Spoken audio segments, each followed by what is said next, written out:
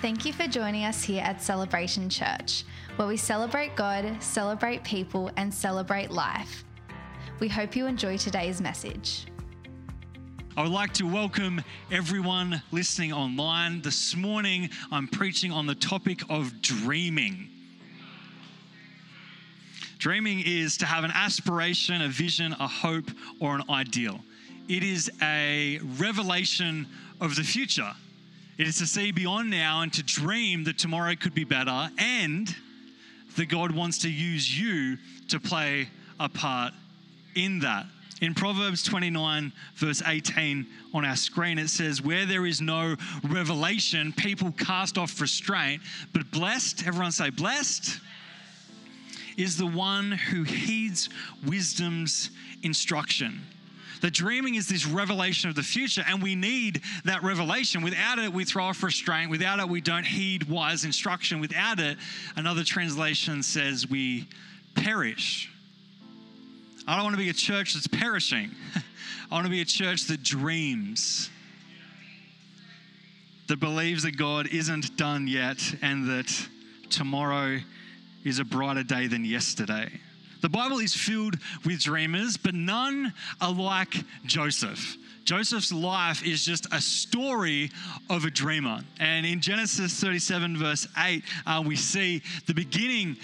Joseph has this dream about his brothers bowing down before him, and then he has a dream about his brothers and his father, and they say this to him. His brothers said to him, "Do you intend to reign over us? Will you actually rule us?" And they hated him all the more because of his dream and what he had said. And then these brothers go off to tend some sheep, and he's sent by his father to help them out. And from a distance, we see in verse 19 them say of Joseph, "Here comes the dreamer." And then they sell him into slavery, as good brothers do when your dream is too big. Prison, accusation, prison, and then he's put into power and the dream is answered. At the beginning of the year, if you've still got hope in your life, you set New Year's resolutions. If life hasn't beaten it out of you, if you haven't got a string of failed resolutions, you still, at the outset of a year, have some hope left, and you maybe set a resolution. Setting resolutions is not a bad thing. Being a dreamer is not a bad thing. Having hope for tomorrow is not a bad thing. Having faith to believe for impossible things, no matter how many times you've failed, is not a bad thing. And Joseph is a great example of dreamers. But the last time I spoke in church was 40 days ago, and I showed you this, that this represented the year that you had spent, and this was the days that you had left. We stood 20 days out of the year finishing, believing that God would still keep moving in this moment. And now, the opposite is true. You have spent 5% of your year already. It's done. 5%'s done. Most of it was holidaying and eating food and trying to lose that ham weight from Christmas Day, but it's spent. But we have something before us. 95% of your year is uncompleted. By God's grace, we'll get all 95%. But my hope for us this morning is that we would dream. That we would not think we're just going to repeat last year, that we would maybe have a goal. On our screen, this is a graph of New Year's resolution statistics. There's 45% is people that usually make resolutions, 17% infrequently make them, and 38% absolutely never make resolutions. And over here we see of the people that make resolutions, 8% succeed. 49% infrequently succeed, and 24% say that of their resolutions they make, they never, ever succeed. One of the problems with New Year's resolutions is they are very selfish. They're very egotistical. They're very focused on me and what I want and what I will get. And often The reason why we don't achieve these goals is because maybe our circumstances change and what suits us changes. We were going to lose weight, but then there was a sale on Devon at Kmart, Woolworths. If there's a sale at Devon at Kmart, the Lord is good and he's providing for us Devon in every dark corner of Stockland's Nowra.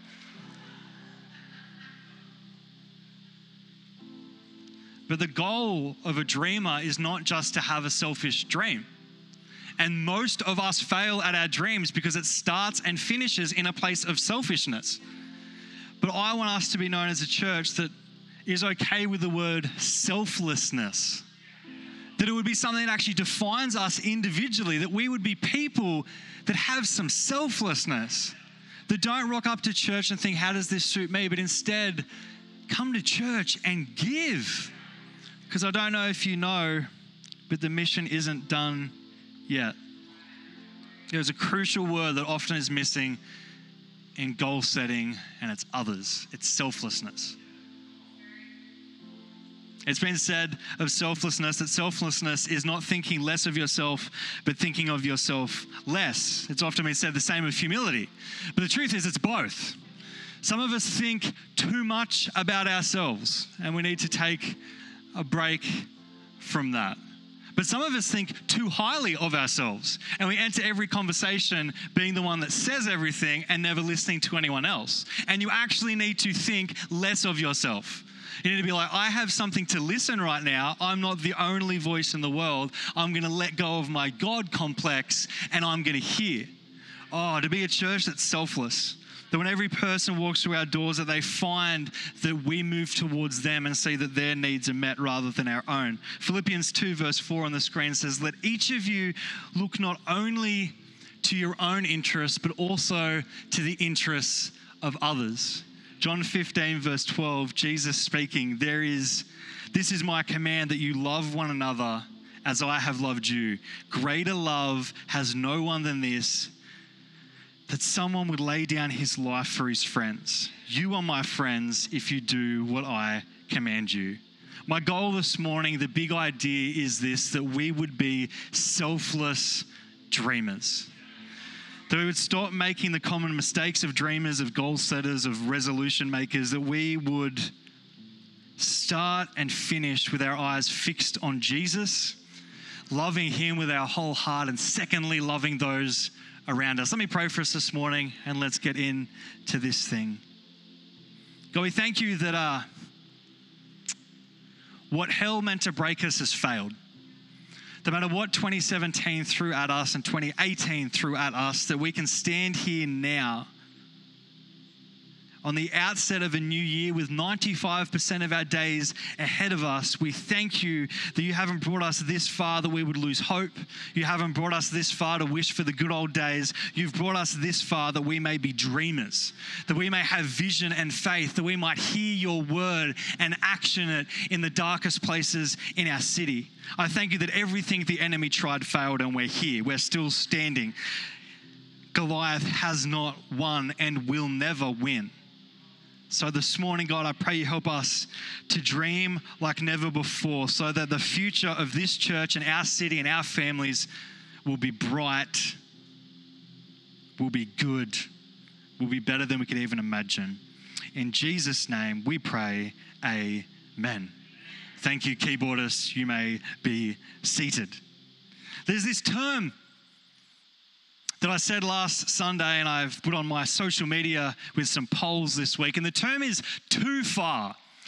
Too far people are often the people that, against what the social normal is or what's appropriate or what the audience is, they say something or do something that crosses the line. And there's normally two groups of people. There's those that say too far things and do too far things. And then there are those that stop the person and say, wait a second, Joel, too far, relax. And I did this poll on my Instagram account of those that do too far things and those that say. And what I found is that it's 50-50. 50% are like, I'm going too far all the time. The other percent are like, hey, that's a bit inappropriate. But the interesting thing, this is a little stat for you. Every pastor, 7 of them, that filled out the survey all said they go too far. So I'm in good company.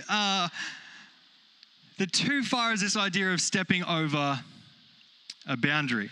Have you ever said the wrong thing before and you've been in this group and they've been like, wait, too far, stop, come on, too far. And you're like, oh, I probably shouldn't have said that. I probably shouldn't have done that. Maybe you've been in the car before and you've missed the turn and you've just gone too far. You ended up in the wrong place. I remember growing up, my dad was asleep in the passenger seat. My mum was driving back from Sydney and pretty soon we were just minutes away from Canberra. She just missed the turn. And we ended up, and Dad woke up, obviously quite excited that now we were in Canberra and 3 hours away from home rather than the original 2 hours. But she had gone too far. This morning, I want to talk about dreaming. I want to talk about selflessness. But on every point I do this morning, I'm going to go a little bit too far. I'm going to challenge us and stretch us outside of what might feel comfortable so that a new normal is set in your life and in our life. So, get ready. Because our celebration code number 5 is we are innovators. You cannot innovate without going too far. There's no amount of technology that advances because everyone's like, I liked it better when I called up someone that patched me in to another person and then I was on the phone for 5 minutes and it was an event and the phone in our house was a location that you geographically went to and you picked it up and you talked on the phone, and if the phone broke up, you thought that they'd died. That's the only reason why. Now, if the phone breaks up, the phone call ends accidentally, but you just don't call back. Who are those people? And you're like, finally, the phone call's ended. I can text them later. Okay, those people. If that happened back in the day, they were dead. Like the phone call got through and it cut out. You're like, what's happening? But technology advanced because people keep on taking it a step further than everyone said was possible or said that's as far as you can go. The church does the same thing. The church and the kingdom are taken forward by, the Bible describes them as violent men that take the kingdom by force, that keep on setting a new normal, that push back the darkness, that shout down Goliath, that set new normals, that destroy the works of the enemy. So I want to give you 3 enemies to living the selfless dream that God has for you. And as we go through each of them, I'm going to take a little bit too far to help us leave our past behind and to step into a new future and to be dreamers. I want of my life, I don't want to be the brothers in the Joseph story. I want to be the Joseph. Here comes the dreamer. Here comes the one that God spoke to, and it doesn't look great, but it's going to happen. I want to be the dreamer, and I think us as a church are called to be dreamers too. I want to give you 3 enemies to the dream. Are you ready for them, church? The first one is this: planning. Planning isn't evil, but planning isn't fundamentally godly. There's not something of planning that if you sit down and plan and wait with God for 20 years, God's happy with that. It's not there. It's not sit down and write a strategy for the whole months of January and then fail at it in February through to December. There's nothing fundamentally holy or unholy about planning. Proverbs 16 verse 9 says this: in their hearts, humans plan their course, but the Lord establishes their steps. So there's actually something in us, in our humanity, that wants to make a plan, that wants to try and get us out of how we feel and what our current circumstance is. But planning is great, but ultimately it's God that gives us the steps, that plots the path. And any plan outside of the steps that God has for us will soon fail. They'll be a part of the 92% of resolutions. It has to start and finish in the heart of God. Sometimes we allow planning to replace action. Maybe because we don't feel ready. I've been saying to our interns, a few of our interns over kind of this break, when we're cutting up newsletters and when we're doing things and we're working really, really hard. I've said jokingly, but often my jokes are just truth with a smile. I said, imagine if we did all of this, but our church was still empty. That actually planning and being busy can actually stop us from taking real action. We can be super busy planning on what one day will happen, and one day God will give you that microphone on that stage of 40,000 people. But the truth is you have nothing to say because you're not acting. You have to actually take action. 1 Corinthians 2 verse 9 says, However, as it is written, what no eye has seen, what no ear has heard, and what no human mind has conceived, these are the things God has prepared for those that love him. You can plan all you want, but, ready? You'll never be ready. Because this scripture shows us that you are incapable of understanding, of seeing, even imagining what God has for you. So if you think that I'm going to sit down and I'm going to get out my pros and cons list, I'm going to get out my yearly calendar, I'm going to sit down and plan and plan and plan, and then once I'm finally ready to do that plan, then I'll step out. Then I'll action my dream. You will never be ready. You will never see the whole picture. This journey is not a journey of sight and of planning and of strategy. This journey is a journey of obedience, of faith, of getting outside the boat and then refusing to get back in. Planning can be an enemy to the dream. Sure, plan, but take action. I spoke at a camp on Monday about getting your hands dirty. The room was 90% church kids, Christian school kids. The youth pastor was telling me afterwards, third generation Christians. And I just was sent in there by God to challenge them. Don't have clean hands, not the scriptural reference of Psalm 24 that says clean hands and pure hearts. Those are the ones that ascend the mountain. What I mean is, you don't get your hands in the actual work. Instead, you stand back with your theology rather than your testimony. You stand back with your big opinions, your puffed up self-righteousness, and lack sitting with someone in their brokenness and being the gospel rather than screaming the gospel. I want to be a church that gets our hands dirty. Sure, we plan, but our hands show us that we've got a story. I've often found in church that those with the biggest opinions have the cleanest hands. I think we should do this, and that drummer's too loud. But your hands are so clean. When was the last time you fought for someone? When was the last time your opinion got a reality check? When was the last time you had a testimony? Please, Jesus, let our church have testimonies daily rather than every decade.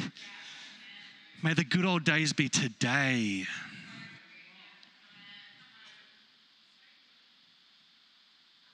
Less planning, more obedience. The Bible is not filled with planners, it's filled with obedient action takers. Can I take it a little bit too far? We're just a bit in the baby pool right now. Can I take it a little bit further? On the screen it says this: overthinking and overpraying is toxic to a God dream. There isn't a scripture that says overpray. Overthink it. Think in your head again and again and again and again and again and again and again, and then one day God will do it in this special magical day. Yes, pray. Yes, push in. Yes, every single day read his word and study him and pursue him and love him, but do not allow your relationship with God to be the excuse why you don't help anyone else in theirs. Because the commands of love God and love people are joint. It's hand in glove. It's what's the greatest commandment, Jesus? Oh, the greatest, love God. Oh yeah, and the second, love people. You can't separate them. And overthinking and overpraying can put us in a place where the dream never happens. Imagine if Joseph just sat on his dream and didn't tell anyone. The horrific journey that he had with God wouldn't have started. He never would have ended up in that place of authority with his brothers before him and playing some mind games with him. If you look at the end of Joseph's life of planting cups in bags and sending them back and just making people, it's hilarious. But it wouldn't have started if he just overthink and overplanned. Oh, I'm going to put a strategy. He didn't have a plan or a strategy. He just said, I have a dream, Martin Luther King style, and then God did what God does. Have a dream, but please don't let overthinking, overpraying, or overplanning stop you. This is my first preaching Bible. Back in the days, we had Bibles. Some of you young people don't know that. It's not just an app, there's an actual book. This is my first preaching Bible. It is pretty worked. It's got some patchiness here because this is for young people as well. Back when you first got a Bible, you used to rough it up heaps. You get like 17 highlighters out and you just highlight every page really quickly. You'd underline things. You'd rip some pages. You'd spill some drink on it. You'd let people know that you'd really been using it. You'll wore your thumb on the front of it like this. If there's wear marks on the outside of your Bible, you should probably open it. So that's this wear mark here. But on the edge of my Bible, I wrote something. It was one of the first things that God ever said to me. And I wrote it on the edge of my Bible. And you might not like it. It says, "Don't think." Actually, someone didn't like it so much that on my journey of the last 15 years, someone has crossed out the "don't" and just written "think," trying to give me a bit of a hint. But I felt God say to me at the beginning of the journey, you can overthink it, Joel. Just don't think. Just hear my voice and just take some action. Don't sit there and think through every single thing. And then when the plan happens, and then it's going to be perfect. And then I'll step up and I'll say that one word and the whole nation will bow down and be like, "Jesus." And just stop it. Is thinking the enemy of God? No, but overthinking is. It'll kill the dream. God will say something and you just be like, "I don't think that can happen. I don't think that can. God, what about this? I don't think this circumstance looks like." No. David's not thinking this big, David and Goliath, not thinking this big plan. He's just like, that guy is a dog, uncircumcised Philistine is his phrasing. And I'm going to get my sling now and I'm going to kill him and I'm going to get the wife out of this. I'm going to get some money out of this and God's going to get the glory out of this. Sometimes, church, we need to understand that planning isn't the goal, the dream that God has given you, and being obedient to it so that when you stand before him, he says, "Well done, good and faithful servant," not "well done, good and thoughtful servant," or "well done, good strategic planner," or "good diary or journal writer, goal setter." No, "well done, good and faithful servant." Planning is not the goal. The dream is. The second enemy to the dream is worry.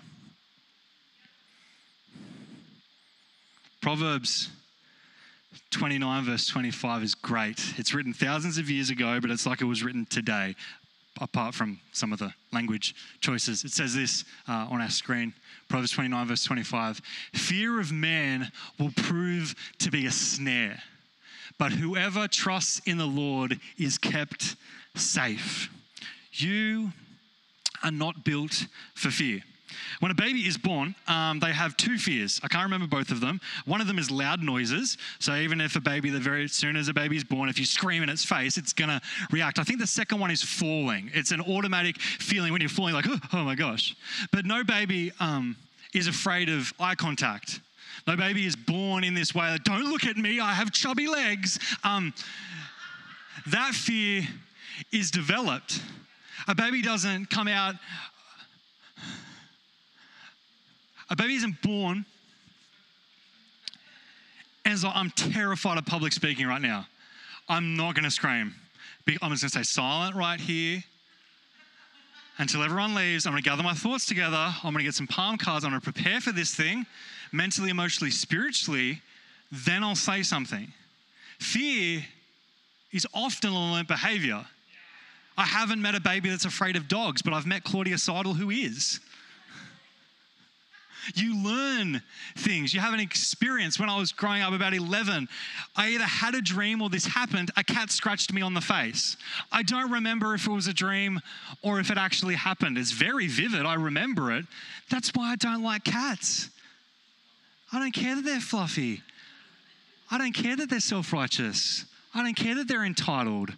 I don't care that they're definitely not man or woman's best friend. They're not the things that stop me. I have this idea. It scratched me. Something happened that made me afraid. And fear of man is a snare, not a snare drum, as something that stops you and hurts you and breaks you down. The goal is not to worry about others. We can often think in our head, what will they say? No one can add a single day to their life because of worry. I have a quote for you this morning. It's, "You worry less about what people think about you when you realize how seldom they think about you." You worry less about what people think about you when you actually realize how seldom they actually think about you. Some of us have got this moment, like in year 8, that we stood up for a debate team and we said something and we wet our pants and we think that everyone thinks it again and again, and this moment happened, but no one really thought of it. Again, you made this mistake and you're like, "I'm so worried, what's going to happen next time?" And everyone's like, "What happened? What was that story?"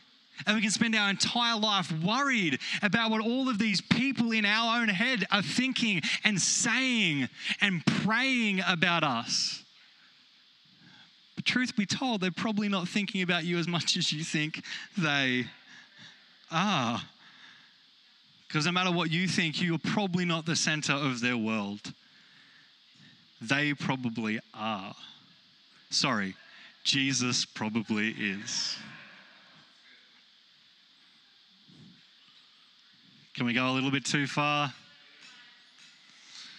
If the enemy can keep you fighting the war in your mind, he will win the real war.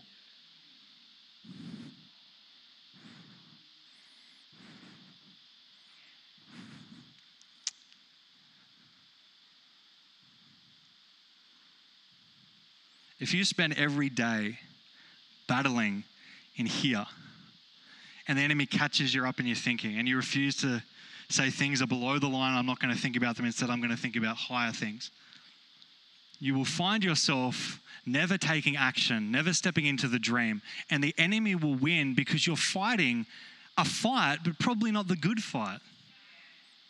Should you take control, every thought captive, and submit it to Jesus? Yes, 100%, all the way. But if you spend your whole life thinking and never taking action, you walk into heaven, and if there's a moment, I don't know, that people get to stand up and testify to your life and what you did, no one's going to be standing there being like, they fought for me.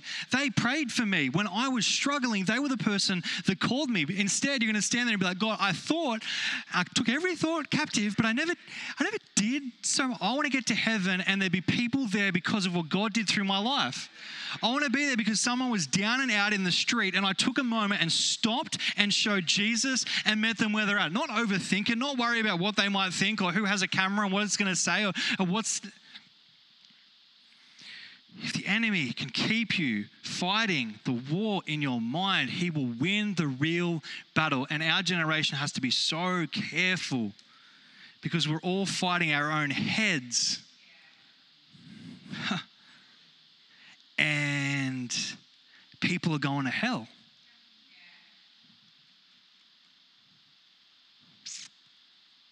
I don't want the fight in my mind to be the excuse for people's eternities.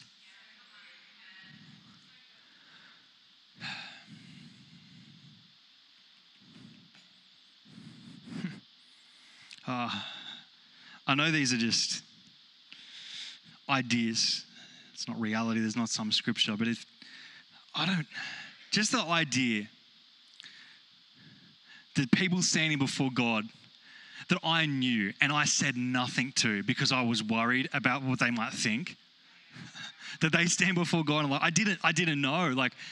And Ecclesiastes shows us that God places eternity in the heart of every man and that we can see creation. So no one has an excuse. But them standing there and me being like, I was scared to tell you that Jesus could heal your cancer. So you didn't get that testimony that actually rippled and affect your life and the lives of your family and the generations behind you. Because I was worried about what you might think about me. Oh my gosh, the idea that my fear or my worry would be the reason why someone doesn't get to hear about Jesus is a concern. And it's not a concern that makes me overthink. It's a concern that makes me take action and get my hands dirty. We have 12 codes as a church. But in my notes app on my phone, I've been writing codes in the midst of leadership meetings, conversations with our pastors for about 12 years. I have approximately 200 different codes that are our church and our DNA. So when we talked about with Pastor Benoit what the codes we're setting, we didn't have to think or sit down with God and be like, what are the things? No, what he's been pouring out again and again in the lives of our senior pastors, the light of our church life, it's so clear these are the things that we are. But there are, I guess, illegal codes. Things that are our DNA but didn't get it onto the board. And one of those is that we are a church that fights. We fight for people, not against people. That we do not get caught up in our minds. Instead, we take action, obedient action, just like David, just like Joseph. We speak the dream. We take action. Jesus didn't say, let me just plan for a little bit longer. He took action. The greatest love that anyone could show was to lay down his life for us. And it was action. So we're fighters. We want to win the battle in our mind, but we don't want to win it at the expense of eternities. Let's make sure we have skin in the game, that our hands are dirty, and that our lives are filled. On the screen in a moment is going to appear a little graph. Actually, you can throw it up now. These are 3 different areas, seasons in people's lives. There's pre-responsibility. Before you have real responsibility in life, you have lots of time and lots of energy, but you don't have much money. Stereotypically, this is uni students or young people, but it's not 100% true, because I've met rich young people. I've met young adults that look after their finances well. It's not a stereotypical thing. And typically the middle responsibility is the working class. They're the adults. They've now got some energy, they've now got some money, but they find themselves super time poor. They have responsibility. And thirdly, the post-responsibility is often retirement. You've now got all of this money and all of this time, but your energy is zapped. These things aren't stereotypical of those demographics in life, but I think those definitions describe it well. Pre-responsibility, responsibility, and post-responsibility, or unemployed, employed, retired. We have to be careful that in our worry that we don't fill our lives with the wrong things. This isn't typical. You're not in one of these categories, and none of these categories have a thing here that says success. You succeed here, you kind of succeed here, you don't succeed here, or you succeed a lot here, not much here. No matter what has been handed to you, the question is, will you be faithful with it? I am definitely in the middle season. If I was to measure the commodities of my life, the most valuable thing I have is not money, it is my time. 100%. I've got a fair bit of energy, but I want to be careful how I use my mental energy, what I let fill my thoughts. But the number one thing is time, because I know that my time has value. For all of us, your time has value. The time that you give to thoughts rather than actions has value. The time that you pray instead of worry has value. The time that you step out and get that testimony, in contrast to repeating an old testimony, has value. Let's be the church. No matter what our season holds, we'll be faithful and stop worrying and get in the sweet spot, which is, I'll give you my time, God. I'll give you my energy, God. I'll give you my finance, God. I hand it over to you. I'm not going to allow my season to dictate my obedience. This week, I went up and saw the amazing Bill Miller.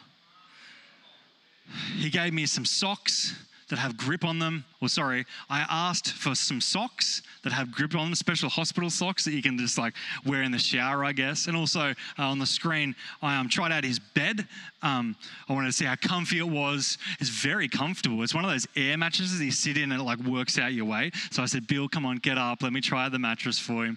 He wanted us to show this photo today in the service leading time. I was like, no, thank you, Bill. It's right in the middle of the message, thank you. It's a very important moment. But one of the things that I love about the Millers is that they have 3 sons. One of them's wandering around here. One's on holiday mode in Cancun or someone else, and the other one's somewhere around Australia. But the Millers have many sons and daughters. Pastor Ben and I, myself and Charlie and Alex are thankful because the Millers are a constant encouragement in our life. We are spiritual kids for them. Every chance they get, they're encouraging us, they're laughing at us, they're using their time wisely. Even one of the last things that Bill said in our Man and Men breakfast a few months ago was all of the guys there, us older guys are here to help, to support, to encourage you. We've been on the journey, we have wisdom, we have time, we have money, we now have some energy and we're going to invest into you. No matter whether you feel like you've got lots of energy, lots of time, or lots of money, or not much of any of those threes, do something. Get to the end of the journey and be spent. Get to the end of this and be like, I did it, God. I was faithful, God. I didn't overplan. I didn't over worry. I took some action. Right in that sweet spot, using our responsibility well, using our time well. Ryan, can you jump up here for a sec, bro? I got a scripture, but I want you to remember the scripture for a long time. Can you put this bib on, please, bro? Let's show the first part of this scripture. Proverbs 25, verse 27 says this: it is not good to eat too much honey. Okay, let's make sure that it's not good to eat too much honey. So, Vance, can we open that door, please? This is not good, church. It's not good to eat too much honey. It's not good. For those listening online, I have honey in my hand and Ryan is about to drown in honey. Okay. Let's go over here. It's good. Just stand on the tiles. Pastor Bernard, I'm looking after the carpet. So, scripture, we're applying the scripture right now. This is taking action with the word of God. We're not being listeners, we're being doers of the word. I think your girlfriend should do this. It makes more sense. I don't want to feed you. This is some payback. Some payback there. Let's apply the scripture. It is not good to eat too much honey. Prophesy, guys. Show us what it looks like. There it is. It's not good, church. That's good still. It's still good. It's not good to eat too much. It's not good to eat too much. Church, it's not good to eat too much honey. It's not good to eat too much. Let's give him a hand. Is it good? Is that good? Was it good? Was it good? It was good. Okay, more. We need to let him know that it's not good to eat too much honey. It's not good. This is not good. He's not crying. Maybe he needs a little bit in his eyes. That counts. Yeah, it's good. Fantastic. Let's give Ryan a hand. Let's give Sarah a hand. It is not good to eat too much honey. The verse continues and says this: nor is it honorable to search out matters that are too deep. The church for the last 30 years has been addicted to the concept of deep. That preaching isn't deep enough. That preacher isn't giving me the meat that I deserve. I can't remember the last time they read from Leviticus or Habakkuk or 1 or 2 Maccabees. Not in the Bible, it's in the Apocrypha, don't worry. It's not deep enough. A few pastor comments from that one. If you need to be fed, you're a baby. So if you think something's not deep enough, learn to feed yourself and you can get into God's word and seek his presence and walk with him every single day. You don't need to be spoon-fed by an employed pastor, first of all. But secondly, it is not good. It is not honorable to search out matters that are too deep. There's some worrying, there's some thinking, there's some overthinking that might seem really righteous, that might seem really Christian, some questions and spending way too much time on them. But the Bible is very clear here. It's not honorable. It's not impressive to get caught up here. It's like having too much honey. The goal is not deep. The goal is obedience. The goal is relationship. The greatest, you ready for this? The greatest thing God is ever going to do is teach you to lay down your life for your friend. That's the big revelation. It's loving someone. It's forgiving someone that hates you. They're the deep things.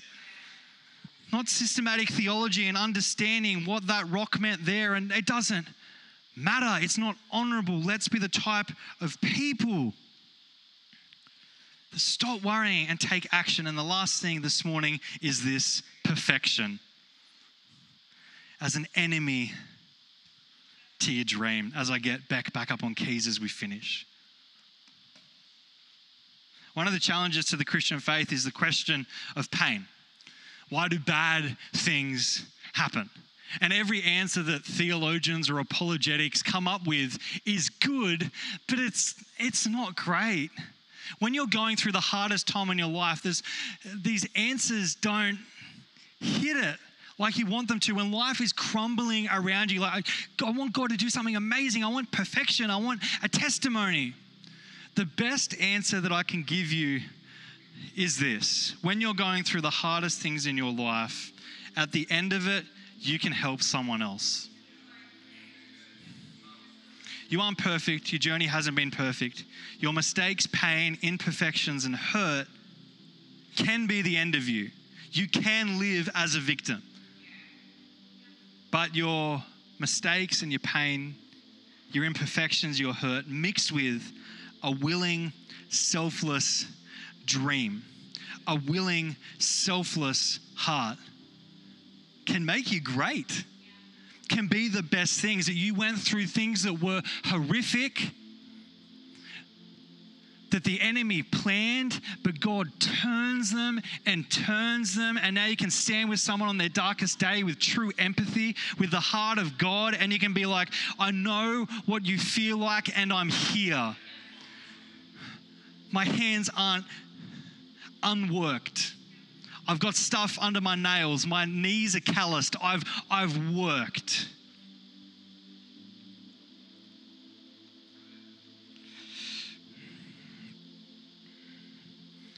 If we wait for the perfect moment and the perfect time for you to step out, the moment won't happen. The reason why you have to act is because perfect isn't here. Because not everyone in our city is saved. Not everyone is living in the freedom that God has for them. There is imperfection. That's why we have to do something. If you're waiting for that moment of someone to appear to you, an angel, and say, do this, act this way, and everything to perfectly line up, you will be waiting until the day you die. It is never going to be perfect, church. It's not. But there will always be God's grace. If you wait for perfection to act, the story of your life is going to be pretty small. At the moment, me and a few guys are doing a Bible devotional called the 30-Day Shred.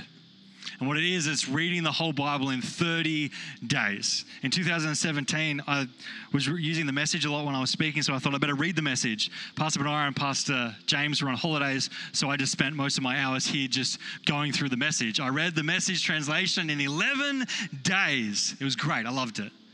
But I know that if I read this book, and if this was only filled with people that were waiting for the perfect moment, if this was filled with those that were worrying, if this was filled with those that were planning, I could read this bad boy in 10 minutes. Because it's not filled with that. It's filled with the imperfect moments. It's filled with Jonah being like, I don't want to go there. It's filled with these people that are testimonies of God's grace. People that dreamed and took action and either failed or conquered. That had great victory or great loss, and out of their great loss showed great compassion. Someone like Job. If a gospel was written of your life, would it be an A4 bit of paper? Would it say they planned a bit? Or would it be story after story of the lives impacted, of the words spoken, of you stepping outside that boat and sinking? And it's a whole chapter. The time Jono sunk. The time he stepped out but worried, and the time that taught him what trust looked like and what faith looked like and what it looked like to look at Jesus. Let me take it too far as we finish. If nothing bad happened to you, you wouldn't be very useful for the rest of us. That those that have had an easy life are boring. Have you ever sat with someone before and they've just told you how great everything is and you're just like, But when you hear pain, when you hear the fire that they walked through, when you hear that they ended up in the belly of a fish for 3 days because they lacked their faith, they become useful for you. Because if we're all honest, none of us are perfect. None of us have worked it out. So when people have gone through those things, it gives us hope.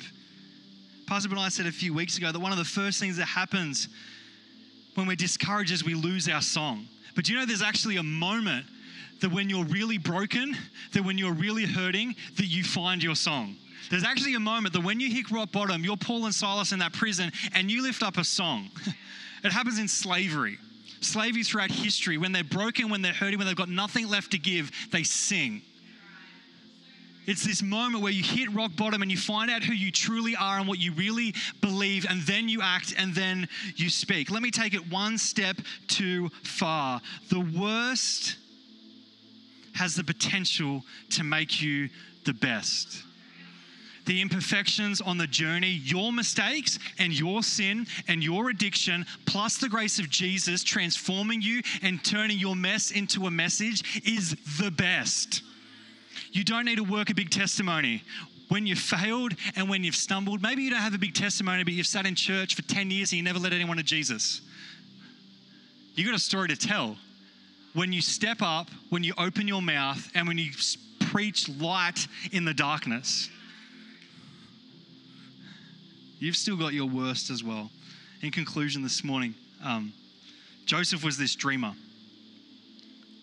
God gave him the dream. He believed it. God tested if he believed it. Then he actually trusted it. And then he sees it on the screen. I'm just going to... Dreamers push. Dreamers push past... the last slide, yeah. Dreamers push past the brothers and what they might say. Dreamers push past the pit, the circumstances that they're thrown in.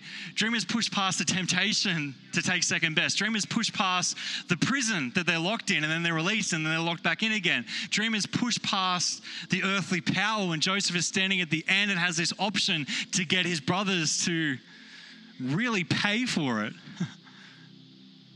Pushes past that. Dreamers just do what God says. The big idea this morning, again on the screen, was just that we would be selfless dreamers, that we would wait on God, that we would listen, then we would act. We would wait on God, we would listen, and then we would act. We would wait on God, we would listen, and then we would act. That we wouldn't overplan or over-worry or wait for perfect, that we would get our hands dirty, that we'd have more testimony than theory, that we'd have more stories and opinions, that we'd have more Jesus than us. And my hope this week, church, as we leave this place, that you would be a dreamer and that Jesus would be the center of that dream and people would be your heart and your passion and you would fight for them and you wouldn't over plan and over worry and wait for the perfect day, that you would realize today is the day of salvation and God wants to use you. Next week, I'm going to be speaking on the topic of dark thoughts and bright ideas.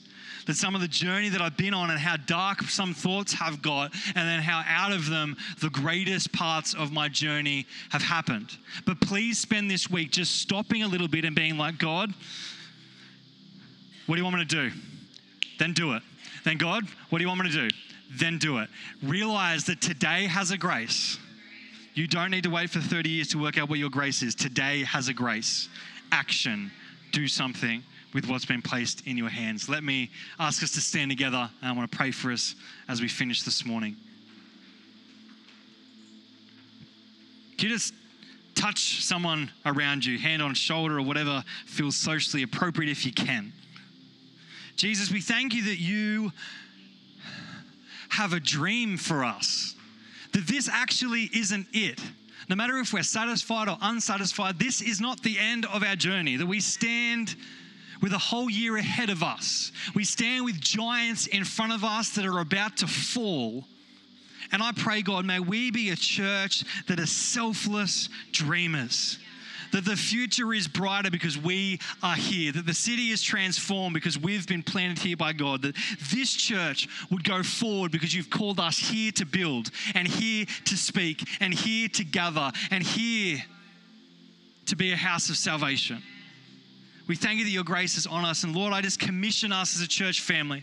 I ask that as we leave this place, that we would be more aware that your grace is enough for us. That as we walk back into our workplaces and our families, when things look impossible, that something on the inside of us, bold and courageous, the Spirit of God would take over, and perfection, worry, and planning would take a second seat to obedience to your voice. May we be known as a church of dreamers. In Jesus' name we pray, amen. Amen, amen, amen, amen, amen, amen. We hope you were encouraged by today's message.